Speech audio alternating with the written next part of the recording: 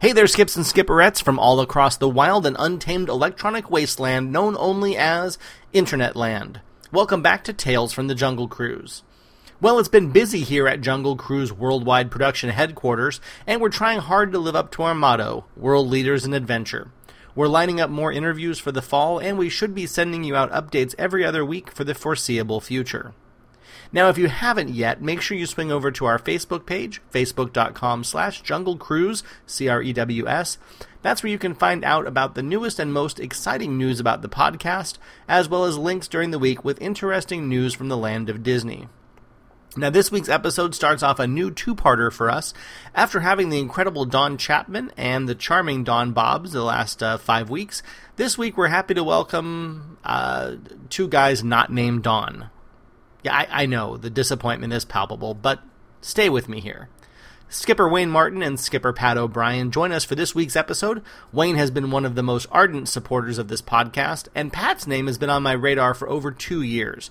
Together we get together at Trader Sam's and chat about their time at Disneyland and their memories of the 80s and 90s at the park. Now, just a note, we do get into a lot of Disney minutia and nerdery on this episode, so if that's your thing, this one's for you. Now, we'll be back on October 14th with the second half of this interview, and we're looking forward to bringing you more as we head into the fall. That's right, the fall. And that's why this episode is officially pumpkin spice flavored. Can't you taste the pumpkin-y, cinnamony goodness already? Kungaloosh, everyone, and now for Season 4, Episode 6, Two Non-Dons.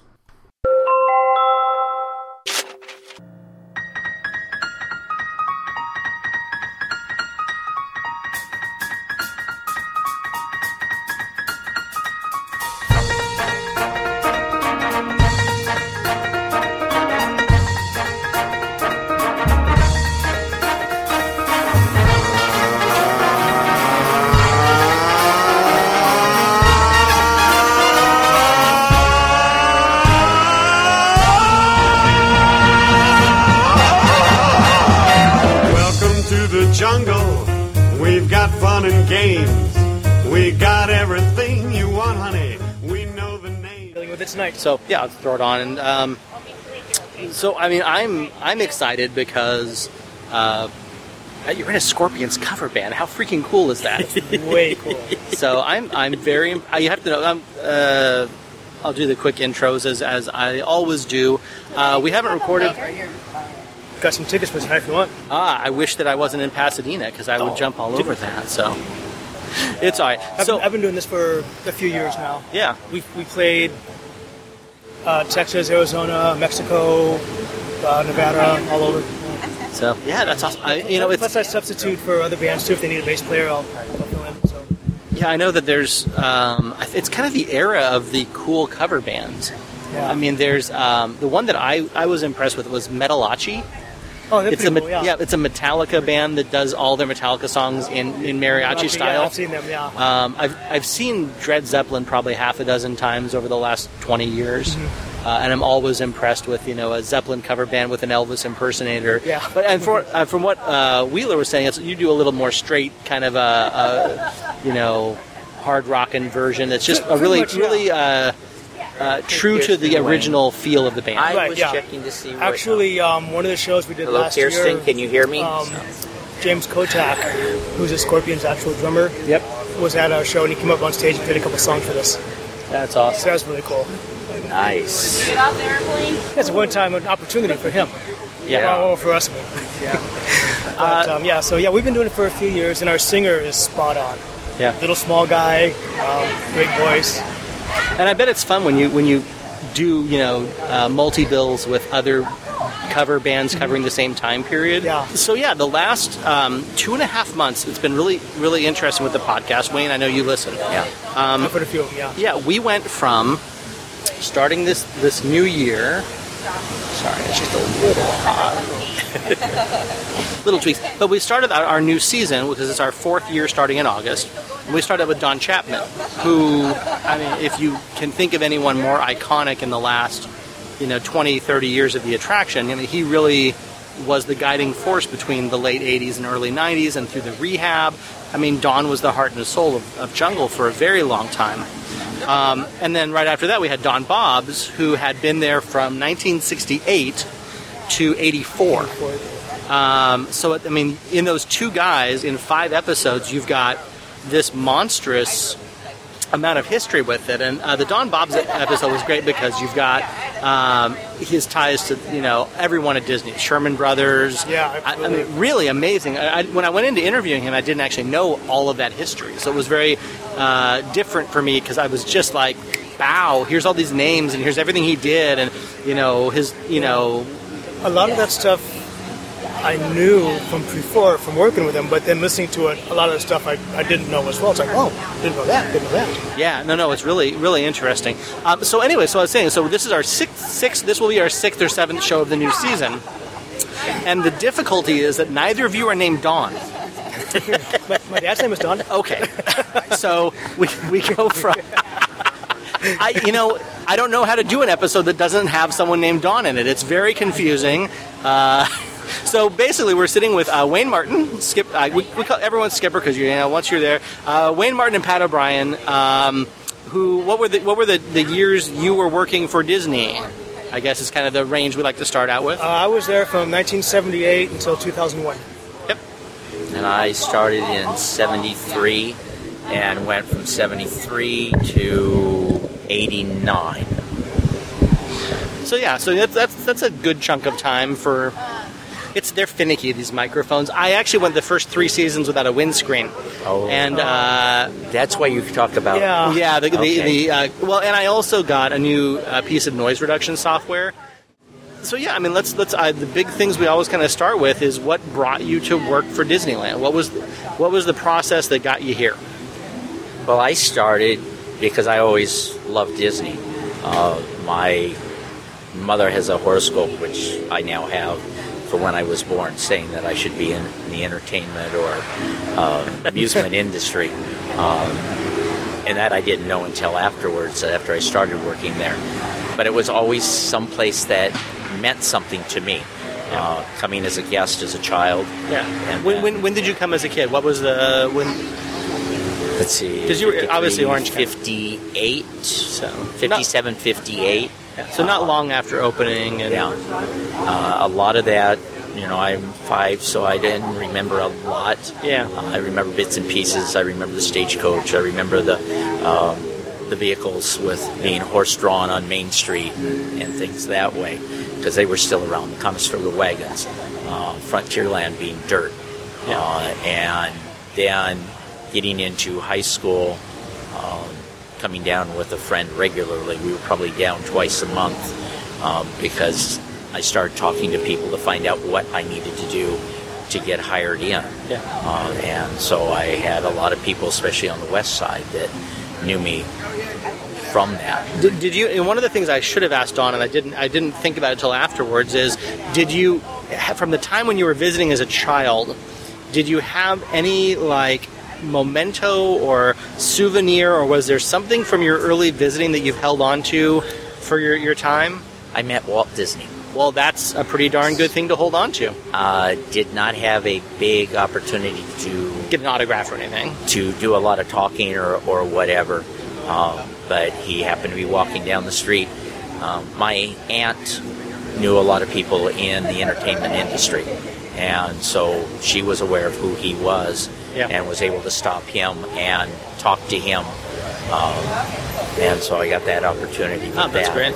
So, and that may be another reason or drive to push me to come. I have sitting in a box. I picked it up actually at a swap meet, maybe Orange County, the swap meet there. But I picked up an original 1955 Disneyland lunchbox. Oh. That didn't have the handle still. It was not in great condition. So no handle, it was scuffed, a little rusted, but the back plate of it is the Jungle Cruise. And a lot of the other stuff on the other side, there's the castle and some of the other things, but the Jungle Cruise got the entire back of that lunchbox. So even early on, you knew that was the run. But I've talked to other people who, when they went in, the 50s or 60s, they had, someone I talked to had when they were 7, had gotten an ashtray. Which, who knows why a 7-year-old wants an ashtray to keep their change in. Or I guess kids smoked back in the 50s. Maybe. but yeah, that was his big thing, and he still had it to the day. I have some things too, not from when I went, but early collectibles, but they had a special sentimental value for him. So I just thought it was. I've never asked people, what your collectible is. What's the thing that you keep from your childhood that? I've got a few small things. Like I have a deck of cards, a couple of old books, and some of the big fold-up maps that they had, and just a few mementos like that. Yeah, we used to come twice a year. Once in May on my birthday, and then in September or October, if I recall, they used to have a private party night called Dixieland at Disneyland. So those are the only 2 times we'd come. That was mid-'60s to the early '70s. Did you now, Pat, as a musician, and I don't know, I may have to edit this through on the other side of it, but we were talking earlier, you're a musician, Scorpions cover band. I think I'm probably going to, but as a musician, did you go to any of the concerts that were being held in the park in the 60s and the 70s? When you were here, did you go to the swing band with Count Basie? And a little bit, because since I was just a child, I was kind of tied with my mom and dad. Yeah. But we went, and I remember seeing Count Basie at the Carnation Guard, which is no longer there. But I remember seeing a lot of those big bands, and of course we couldn't sit and watch the pop bands that were playing around because my parents didn't like it. But I remember saw a lot of bands here. I remember Donnie and Marie were here when we came down for my 9th birthday, and they were playing the Fantasyland stage. And at the time, I had no reference point to it, but both my mom and dad were excited about it. And but yeah, they used to have these gigantic concerts that were just open to park guests, and people forget. It's all right, Pat. Just trying to turn it off. Do what you need to do. Technology. It's all right. It's off. But yeah, people forget that those concerts were gigantic. I mean, they weren't like it is now, where people hear about it online, and it really was more of a nice little thing for park guests and for locals. But that stage at Fantasyland Theater, at least whatever they're calling it now, that was the actual stage that they used for the 83S Festival. Oh, sorry, but told. Yeah. No, I mean it's I think now they're doing. They're doing like short shows on it. They're doing. They've done different things like 20, 30-minute shows just to do it. They've had some princess stuff back there and things, but it's really changed because it's now if you had a major name band coming through, I mean you couldn't fit enough people. There weren't enough seats for it there. Whereas at the time you could have a 2,000 or 3,000 person group there, and it would be. Be a decent amount. So, Pat, what brought you? I mean, obviously, Wayne, you had an early love from coming, and like all kids growing up, I thought, it'd be kind of neat to work here. And then the night of my grad night, my buddy and I we came with the school and walking around, going on the rides and talking to people, and thought, hey, this would be really cool to work here. So at 6 o'clock in the morning, our grad night was done. We got in the buses. Took us back home. I was living in Glendale at the time. Got home about 7:30 or so. Showered, changed clothes, put on some nice clothes. Got my car, came right back down and applied for a job. And I was exhausted. And did you get it? I did. Of course, but I did. That would have been a lot worse story if you hadn't got it the first time. I applied, and then it was about a week and a half before I heard anything back. Yeah. And then I came down and. Of course, I had to cut my hair. My hair wasn't quite as long as it is now. Yeah, but, mine grew out. It's a little shorter now than it has been, but I think the day after I left, the goatee appeared overnight as I was sleeping, and within a week I had the ponytail. Yeah. It was just a natural. My body had held back all of the hair growth for the 8 years that I was here, and overnight it just happened. So, now, Wayne, did you get? Where did you first start when you were at the park? Where was your first? I started at the Plazian Complex in foods, but I stayed as a seasonal because back then you could not transfer your pay. Yeah. And so I worked my 3 seasons, transferred, and was put out in the parking lot. Oh. So for a job, not just, Yeah, not just... I know some people who were put out in the parking lot because they didn't, they were just like, give us your ID, go to the parking lot. That's a different kind of a story. Yeah. No, it was working in the parking lot. So I spent 2 years. Mm-hmm. So in 76, I went full-time, And at that point, I transferred, or I shouldn't say transferred. In the parking lot, there were only 8 full-time positions. Sure. So anybody that was full-time, if you weren't high seniority, you got bumped inside. So I went into Tomorrowland. And then in 79, I was picked for opening crew on Big Thunder Mountain. Oh, very cool. And we have a lot of Big Thunder fans and people that that I've known through the years who are, well, I mean, and then of course Sue Barnaby. Yes. Yeah. We can tell more stories about Sue that are. Oh, there's stories. No, we won't go there. But yeah, and then with being on opening crew, I was selected as a trainer, and so I spent most of my time at Thunder. But there were times when we were shut down because of wet or whatever. Refurbs. And so at that point, I had to come over and learn other areas. So I learned the shooting gallery back when it was the Black Powder. Yep. And then Jungle Cruise and Kerry Ignazio, who at some point you're going to be. Yeah, no, I've been talking to Kerry. We just have not been able to make it happen yet. But yeah, he's. I need to get back in touch. We're going to do a Skype recording with him. I think he's out of Texas now. Yeah. Kerry seems like a really, really nice guy. So he's good. Going to be good to chat with him. So yeah, so you were over Jungle like early late 70s then? Towards the mid end of 79, and gosh, I was getting it off and on because being an A, there was no landlock back then. So I would go to the parking lot most of the time during the summer, and then I would basically bounce between Frontierland, Adventureland, and Tomorrowland. So,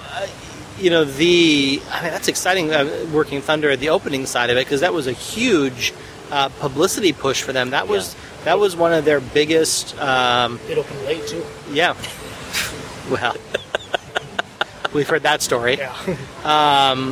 But yeah, I mean that's the time. It seems like there was someone else that I've had on who was at Thunder on the opening side of things. I'll have to go back in my list and see who it was, but I want to say there was someone else who was there. Well, I know Sue was there, but she was as a regular attractions hostess. Back then it was hostess. Hostess. Terminology. And I'm trying to remember who else you may have. But it was in the. I mean, publicity wise, it was a pretty big turning point for the park to be able to say that they had that. Yes. Because and then it was that, and then 7 or 8 years later would have been Splash. I mean, that was when they were really starting to reinvest in the infrastructure that they hadn't in the late 70s, early 80s. So yeah, that's great. And then, did you go straight into attractions, Pat? Well, I did and I didn't. Or I shouldn't say I didn't. I did. When I hired in, I of course wanted attractions, but all they had was custodial. Okay, well I figured it's a foot in the door. I'm 18. I'm a teenager, first job, and so I hired in as custodial. Came in for orientation and everything. They had custodial host, but when I got there was some mix-up with something. They said, you're not supposed to be here, you're supposed to be in attractions. So I went back to the orientation department and everything, and they said, well, you're supposed to be in attractions. So I kind of bounced around a bit, so by the time I got all settled, squared away, it was towards the end of the summer of 78, so I was kind of bouncing around for a while. You probably could have gotten and bought a lottery ticket that day. Yeah, I mean, that's pretty darn lucky to not have to. So it's not that we don't love our custodial friends. Yeah, but, absolutely. So it's funny because all my paperwork that I still have, it says as custodial host, but I never. Where'd you start your training at? Where's your first attraction? Jungle. Was it Jungle? It's funny. Rocky Thompson was my first lead, and then 23 years later, out in the parking lot, the very last day, Rocky Thompson was my last lead. Well, it's nice when the universe provides you symmetry. Yep. That's so. Being on Jungle with Carrie and George and Don, all those guys. Yeah. And I was on Thunder. Also, I wasn't quite opening, but I was early days. Early days, and I was there for the first full summer. Yeah, it's we talked to people, and they basically said at the time that Jungle was something that a lot of people came in and saying, here, this is what I want, but it wasn't necessarily the prestige place. I mean, it was a lot of people just got dumped there and put there. Well, from what I recall, back then, Jungle was the place to be. Was it? Yeah, for the guys, it was that was Well, yeah, because it was the very place. fraternity. But as far as Yeah. from the hiring side of things, it was a lot of people just got placed there. It was an entry Yeah. attraction, and then for a while it became where you would only get transferred in. Now it's back to being an entry level attraction. So it's funny how that shifts as the years go on. Yeah. So what were your impressions of the? I mean, obviously you'd already been at the park quite a bit, Wayne, but the jungle training. Did you go into it with a little bit of a sense of awe, or I mean, was it probably by the time you had been there, Wayne, you'd already. The awe was more of watching some of the cast members, some of the guys that are going around the river, around and around, and keeping it alive, I guess is how you would, it's very easy to become complacent when you're doing it over and over. Yeah. And as has been said in the other podcasts, when you have people that get on the boat and you start going, okay, so anybody here speak English? Anybody understand English? Anybody, and Yeah, you can tell as soon as people get on the boat. When you're at the dock, you can tell right there what kind of cruise it's going to be. Yeah. I've done many a cruise where, like Wayne says, anyone speak English? And you get crickets. And I've done the welcome to the jungle. Hope you enjoy the view. Hang up the mic and hit. Yep. Because and back then though they used to let us. A lot of times they'd come with, especially the Japanese had their tour Yes. groups. They would let us give the microphone to the tour guide, Interpreter. and he would. Always He would. loved that. Yeah. We actually, I love doing that when we had the sign interpreters on board, because there were 2 days a year now that there are sign language interpreters who are placed in the park. I don't know if it's by the park or if there's a third-party company or a volunteer group that comes in, but from open to close or open till nighttime, you would have someone at the front of the boats interpreting your spiel into sign. Wow. It was great because you would do 4 or 5 trips to get out of the boat, 4 trips to get out of the boat. So I would tell the exact same jokes word for word on the first 3, and then I would switch the punchlines on the 4th one. And I thought I was so funny, I'm sure. So the end of the day, the person who had been on my boat gets off and says, just so you know, all of us interpreters, we tell our own jokes most of the time. We don't even bother with what you guys have in the spiel. Now, was the boat fully loaded with sign people? Yeah, I think that out of the 8 boats, I think there was 1 or 2 at a time that had, and they were loading through the exit. Oh, okay. So there was a special queue for Right, it. yeah. But I thought it was a really brilliant thing, because it is a great way to get everyone else to enjoy the attraction. Yes. Yeah. I was there when the Yuki went into service with the wheelchair lift. And that just added another dimension. We had to, I think all of us had to adjust to it, and it took a while to get the protocols down of it. But, I mean, it's a great way to get people onto the boats who couldn't otherwise transfer. Yeah, I remember the days standing at unloads, helping people out of the wheelchair, trying to, not lifting them because we couldn't lift, but assisting, holding their arm the best that we can. And Yeah. Oh, and you'd stand there, and they would be putting all their the pressure weight on your knee, you lean on as your they're knee. getting on or Yeah. off the boat. And Or they grab your wrist as they're trying to get off and pull you in with them. Yeah, no, Like, from okay. the safety and liability side, that having a boat like that is absolutely ideal. There's been shifts in the culture of the ride for years. Yes. So they get new things and you handle things differently. It's always evolving. So what was your training like? I mean, because I get the feeling that you were both very Disney people, and I think Jungle has kind of a special place, obviously. It was, if I recall, I think it was just a 2-day training. I remember Ed Miller trained me. Ed Miller trained me on Jungle, on Columbia, on Mark Twain, on Shooting Gallery. just by luck of the draw, it was him. But we had an opening shift one day and a closing shift the next.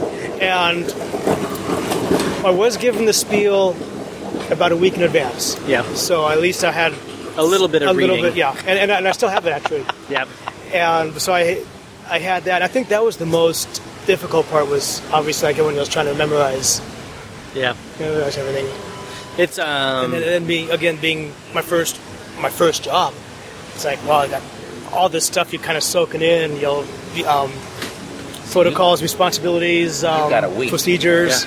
we only got 2 days Well, no, my actual training was just 2 days. For me, I got the script 2 days before, and it's here you go. You have to learn it by day 3. Yeah.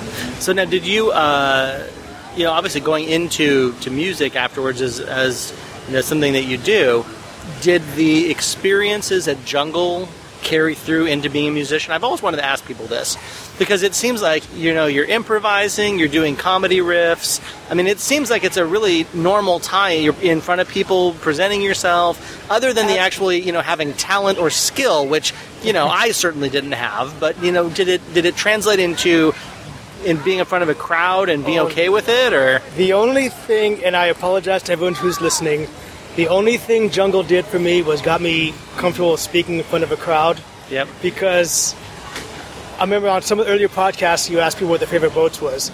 My favorite boat I recall was the Amazon because it had the perfect seat to throttle reach. You can I the distance was perfect. I never faced the crowd. You were always facing forward. I faced the crowd as we left the dock, of course, greeting them and everything. I faced forward because I don't like talking to people. I don't like being the center of attention. Funny being in a band, but at least I have a bass to hide behind. So that's what I look at. Yeah, it's a larger instrument. Right. But as far as telling jokes and all that stuff, I never consider myself a comedian. I never consider myself funny. I'd tell the jokes, of course, and if I hear some of the non-SOP ones, I would see how I could deliver them. Yeah. Well, and but all in all, but I don't think people need to be. I really have always said that Jungle is best for people who don't think they're funny. Yeah, and that's me. Because you get the drier sense of humor. You're delivering the lines in a little bit more. My 2 biggest pet peeves, and yes, there are some people who do this well. It's very rare. People who laugh at themselves, and people who shout on the microphone and are too loud. As both a guest and a skipper, those are the 2 things that always upset me. When you'd have people who would sit there and laugh and throw in funny background laughter to their own jokes. Yeah, I don't do that. That never works. Yeah. So I always have the dry sense of humor. Yeah, I think the dry senses of humor were best. And that's one of the problems why women had a little harder time was because they couldn't do the dry humor because they came off as bitchy. Yeah. I mean, when I was a trainer, that was one thing I tried to tell people. Like, I know you think you're supposed to speak, but it's not 8.5 minute stand-up comedy show. Yeah. Here's what you're supposed to learn, and once I sign you off, then you can say whatever you want. But for training, this is what you're going to learn. Well, and there's pacing, and the pace of it doesn't work if you're doing, in an 8-minute thing, if you're doing 35 jokes. Yeah. You have to have spacing, and you have to really time when it's going to hit people. So, right, absolutely. Yeah, it's not as easy as that. So what was, we've talked a lot. It's funny that we talked about kind of the late 60s with Dawn. We talked about the early, we haven't talked a lot about the 70s. I guess Kevin Cavanaugh was kind of in the middle of that Jungle. But, the 70s were a different time for Disneyland. It had lost a little bit of the cachet from the 50s. Obviously, Walt was gone at that point. I think, if anything, Walt Disney World was seen as the place to go instead of Disneyland. What was the tone of people when they were coming in at the time? One of the funny things about that, and that leads up into 84 with the strike and all, was Disney was spending money on Florida, but what was keeping the company afloat was Disneyland. Yeah, always has been. The movie industry got a big boost with Eisner. I'm not an Eisner fan, but he helped the movie aspect of it. Disney World couldn't get the people to come in and spend the time because most people were used to Disneyland, where you came for a day, maybe you came to the hotel to spend a night or one of the local hotels, but because you were buying a daily ticket, and we had 2-day tickets. We didn't have anything beyond 2 days. It was 2 days, yeah. It was super cheap too. Yeah. Well, and I think that Disney World was an investment in time and money to go down and do it. Right. And I guess I haven't gotten into this. So the 2 things I think Eisner did right, because there was a lot of stuff that happened in that era. I think the one thing was that he got Disney shows on television, animated shows. Yeah. The Disney Afternoon was there was the right shows. You had. I'll wait for this cart to go by. You had DuckTales. which, between DuckTales, Darkwing Duck, you had Tailspin, which had so many Jungle Cruise jokes. I rewatched a couple episodes on YouTube recently. There are so many Jungle Cruise jokes in that show. Oh, I never watched it. Yeah, I mean, it just kind of sticks. Well, I mean, granted, you have Being an adult, yeah. you have a bear, you have Baloo, who apparently can learn how to wear a shirt and pilot a plane, but not put on pants. Yes. Yep. Like Donald Duck. But so he had that. I mean, he really did get the people into the park on that side. But I think that they did some smart things with Touchstone and some of the moving Disney out of a very straight niche of movies and diversifying it and getting some deeper tones in it, because I think Disney would not have survived as a G-rated movie company only. I don't think we would be at the point where they have Marvel and Star Wars and all the things they're doing now if they wouldn't have started going after PG and PG-13 movies. Right, yeah, I agree. We see Disney used to have at the Lincoln Theater, they used to let you go into the cast activities and you could get tickets to go see the releases of movies. Yeah. And I remember the first one, which was Touchstone and Splash. Yeah. Yep. And went in there with a friend, and we're sitting there, and I think it was PG rated. Maybe it was R. Splash. No, Yeah, Splash. it was PG. It was PG. Yeah. Splash was. And we're sitting in there watching the thing, and then all of a sudden, the clothes are off, and you're going, "Wait a minute!" But they didn't show anything. No, but it was still. Yeah, and it was like there was it's a some Disney skin. movie? There was some skin. Yeah, and it was just like, "Whoa, this isn't." Well, the thing is, though, it was exactly as Kyle said. It was under Touchstone and not Disney. So, if they wanted to branch It off that way, separated then it. it separated. Well, and you had because they had Buena Vista also. Yeah, and you had Down and Out in Beverly Hills was another one that was. But the thing about Splash is you really can sum that movie up. It's like the TV Guide little mini listings. Splash should have been Tom Hanks goes and tries to chase a little bit of tail. That would have been the ideal description of that movie. Yeah. Yes. But and I did what was happening with Disney's reinvention. Did it come across in the parks at the time? Did you start to see that they were taking better care of things? I would say no. Yeah. No, the 80s were still a little dry for 80s maintenance. were horrible. Yeah, because like Wayne, I'm not an Eisner fan. Not many people here are, but a majority of the profits went to him. Yep. And because I remember hearing that one of the many things he did was he said, "Well, we're going to start raising the prices until people stop coming." Yep. And 10% turned around at the main entrance. Yeah. That was his exact quote. Yeah. Was when 10% of the people that go to the ticket booths turn around and go back to their cars is when we've reached. Yep. And it was also in his contract, if I recall, any profit of 9% or higher, he got 3% of something like that. Yeah. So it was prices. Well, but And the maintenance just kind of fell. The whole place was kind of turning into a Six Flags. He was kind of prescient, though, about what's happening now with the price increases, because if they raise the prices 5%, and 3% less people come, the park is at a point then that maybe it starts to get manageable with the crowds, and they're still making the same money, if not more. Yeah. Because right now, it is so difficult to come anytime during peak seasons when you've got X number. One of the few things that I have been told that I shouldn't talk about is specific numbers of attendance. So, but when you have X number of thousands of people at California Adventure and 3 times that number at Disneyland, you get those numbers, and how do you support going with those kind of lines? I mean, Jungle has 45-minute to hour lines during the summer, and that was typical. Yeah. In the late 70s, early 80s, it was Jungle got hit first thing, and we had a line usually until about 2 or 3 in the afternoon. Yeah. And then it would kind of start waning off a little bit. Yeah. That Now was even before the upstairs queue, which was a big waste.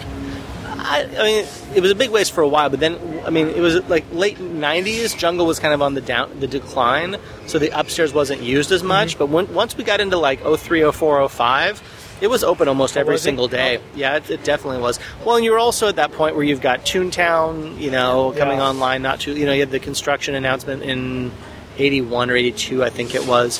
So, I mean, that was all the changes that were happening at the park at the time. Fantasyland was down completely for a few years. Yeah. While they redid it. So what was, while you were working at, and this can be all of Disneyland, but I mean specifically Jungle, what was the biggest perk for you? What was the thing that made it so that you enjoyed coming to do your job every day? Like, what's the thing you look back at and go, this was the best part of working at Disneyland? Every day changed, and It's never the same.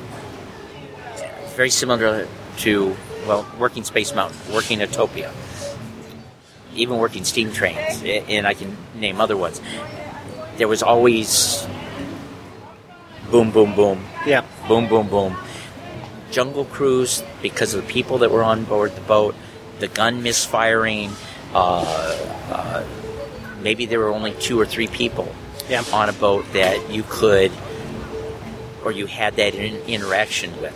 The best one that I remember with the guests was these people came on board, very attractive young daughter, mom, very attractive dad and their son, and as they get on the boat, and I'm talking to the daughter and the son a little bit, and we take off, we get to the bull elephants, and the second most feared, the African bull elephant.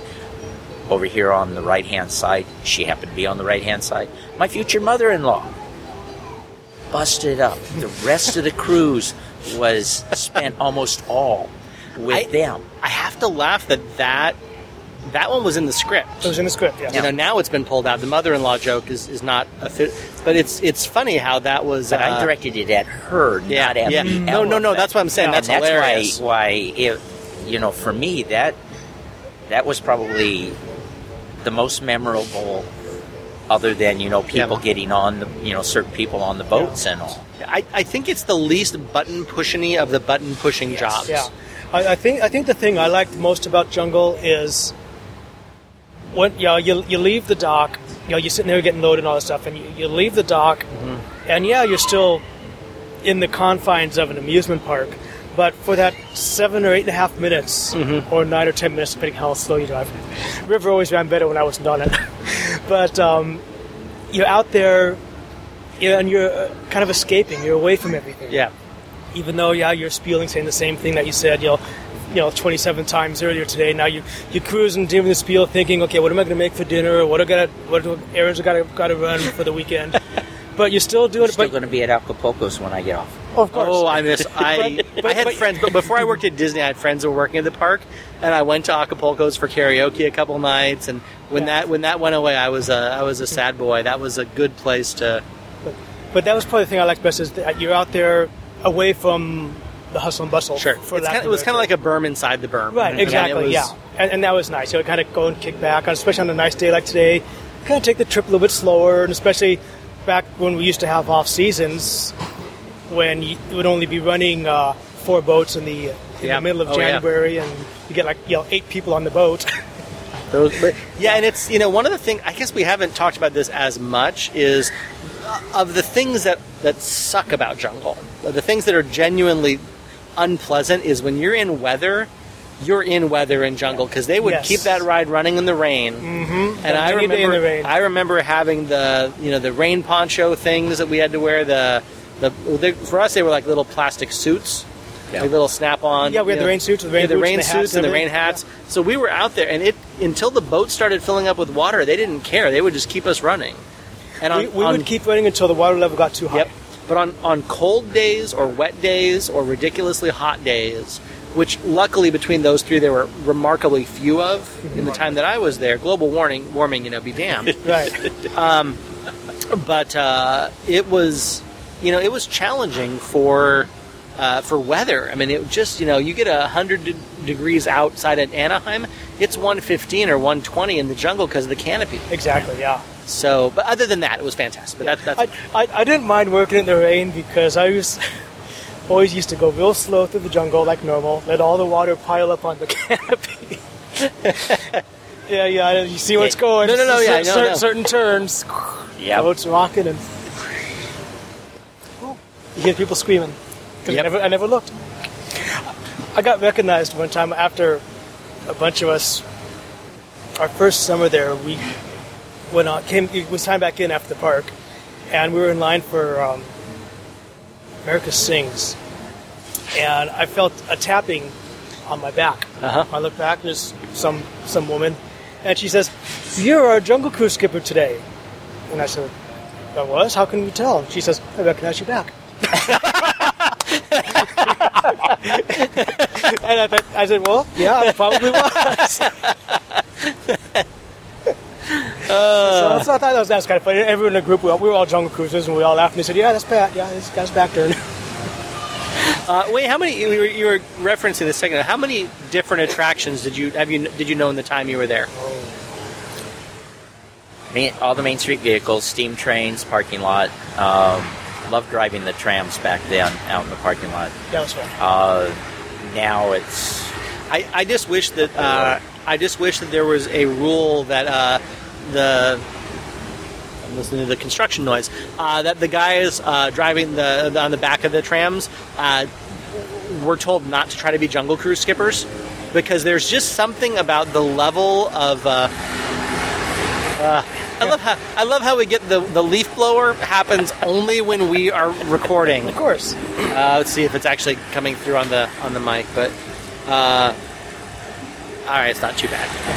But no, I think that the guys in the back of the tram should be. Yeah, they're not supposed to tell jokes.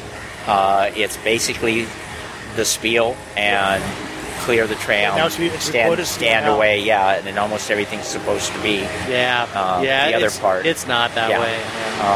But I knew Space Mountain Utopia, submarines. I'm probably one of the few people that can admit that they were rear-ended by a submarine. Now, in person or in a boat? I was in a submarine. You were in a sub. You weren't like just randomly rear-ended by a submarine. I was in a submarine with a cast member that came flying through the falls and rear-ended my submarine. Yeah. Put me out for almost a month on medical. And I forget how many cast members were injured. Jungle, shooting galleries, steam trains, tiki room, Swiss Family Treehouse. 18-ish? And 15, somewhere, 18? yeah. That's a pretty big, out of 60 attractions in the park, that's a large majority. Not a majority. It's a large percentage of the attractions. What was, other than Jungle, what was your favorite to work? I loved parking lot during the summertime, even though it was hot. My seniority got the opening shifts, so I came in early and left. I really didn't mind Space Mountain, depending upon the crew, because once again, during the wintertime, would be in there. We were much slower, and so many times I would be at the group position, directing people into which aisles to go into. And people, for the most part, would listen to you. The one thing I dislike with annual pass holders are that they come all the time and they feel that they're entitled. And I hear that from lots of cast members that work here. And the times that I come and I see people and talking to them, it's, I don't have to obey because I've spent all this money. My problem that I have is I look at the other end. What about that person from Australia, from Japan, Europe that comes and they're still here spending for a ton of money. Yeah, they're coming for 2 or 3 days, 4 days, and in theory they're spending the same amount because they're not buying a pass. In theory, they're spending more money per day, so they're actually more valuable than the annual pass holders, is what we're saying. When annual pass holders would complain to me about something, the first thing they would say is, "Well, I'm an annual pass holder," and once they said that, as far as I'm concerned, this conversation's over. I'm not listening anymore. Well, and I think if I'm going to look inside a crystal ball, I'm going to say that the annual pass program is going to become continually more expensive, and it's going to eventually try to get the numbers of them down. I was reading something in the Orange County Register that it's something like, 500,000 or something like that. It's a very large number. I heard it was close to 1 million. But it's a larger number than you would think, and it's I see them trimming that so they can make space for the people who want to come in on 1 or 2 day tickets and pay the money. Yeah. Right now, the premium with parking is $1,050 for an annual pass with parking. When did it go up? Because last I checked, not too long ago, it was $6.99. No, it's this last price increase that they did, because parking went up to $17. Yeah. And then, gosh, when was that? Spring. But it was an overnight. Yeah, it was one of those just like surprise ones. Because they told the leads that it was going to take place the next day, and then people came in and everything went up. Yep. Yeah, I mean like I said, that's what I see as them continuing to raise prices until the capacity starts dropping, and then if for some reason it drops off. I mean, I don't think Disneyland is ever going to be at a point where we're going to see the off times like that again. Yeah. So Pat, how about you? Other than Jungle, what did you enjoy working? I mean, what was your favorite? Well, actually, I knew at one point 38 locations and attractions. Oh my goodness! I didn't know anything in New Orleans, Bear Country, and I didn't know routes. The no, fantasy I knew all those. Yeah, I didn't know Interventions and Honey, I Shrunk the Audience or Monorail or the Main Street vehicles. Yeah, I knew everything else. Son of a I knew a lot, so I had a lot of opportunities to get pulled all over the place. I had no problem with that. Heck, I even used to know the what was it called, the R360 or whatever it was. And it was the one at the it was in the arcade, yeah. And that was a actual B shift to get pulled to. Really? Yeah, and my seniority pulled me there quite often. I didn't know that it was. That was an actual B shift, and yeah, you operated the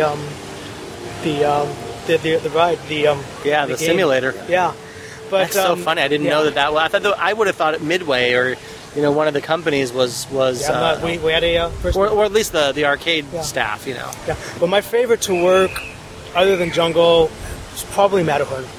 I like working Matterhorn. Yeah, Matterhorn is. I love the new ride. The new ride system is so smooth. Have you been on it in the last I don't like the new sleds. No, is it too smooth? No, the new sleds where you're sitting, where they have them separated now. Oh, okay. Yeah, so, I mean, I'm not the tallest person around, but I bang my knees and all that. So I like the old sleds. The tandem. The tandem, yeah, the way you sit one in front of the other. Yeah. That's the talking matter like I used to. But I like the old sleds better. So. But that was one of my favorite rides to work. Yeah. And I worked many a summer with Wayne also on Space. And, of course, back then we used to run 12 rockets in the summertime. 12 rockets at a 19 and a half second dispatch. No, I thought it was faster than that. No, because 21 or 22 was 10. I think we had... I know it was quick. We had 3 a minute. We had 12 rockets, and there was basically no time to back up. If you had well, that was back when you could hop on the transfer cable and manually push the sleds. So when the catapult fired, you were actually physically pushing them, and on the load dock, people would be trying to help. We had those days in the first few summers in Thunder too. Oh yeah, pushing the trains out of the stations. And it's so funny that now with where everything's at, even the last 50, it's hard to imagine anything that would be that manually intensive for it. So because on Thunder, the dispatches sometimes the trains weren't spaced out properly yet. They were still working out the spacing and everything. So a lot of times that backup alarm would go through BC4 and you're pushing down the dispatch button, the brakes are opening, and you had to get 3 or 4 other cast members to push the train and as the front going through the front track switch, those brakes are closing, track switch is opening up, and you're just missing breakdowns. So that was lots of fun. Timing. Yeah. Timing's everything. On the computer, the language that they had written for the computer language, it was taking longer than it really should have for it to acknowledge what it needed to do. Yeah. It's like, okay, you push the button, you're expecting the linear motors to kick in and start, and it was like there was that gap of time before they would actually energize. Yep. So if you weren't physically pushing them out, and now with Cal OSHA, there's no way would you be able to. They left us alone for the most part.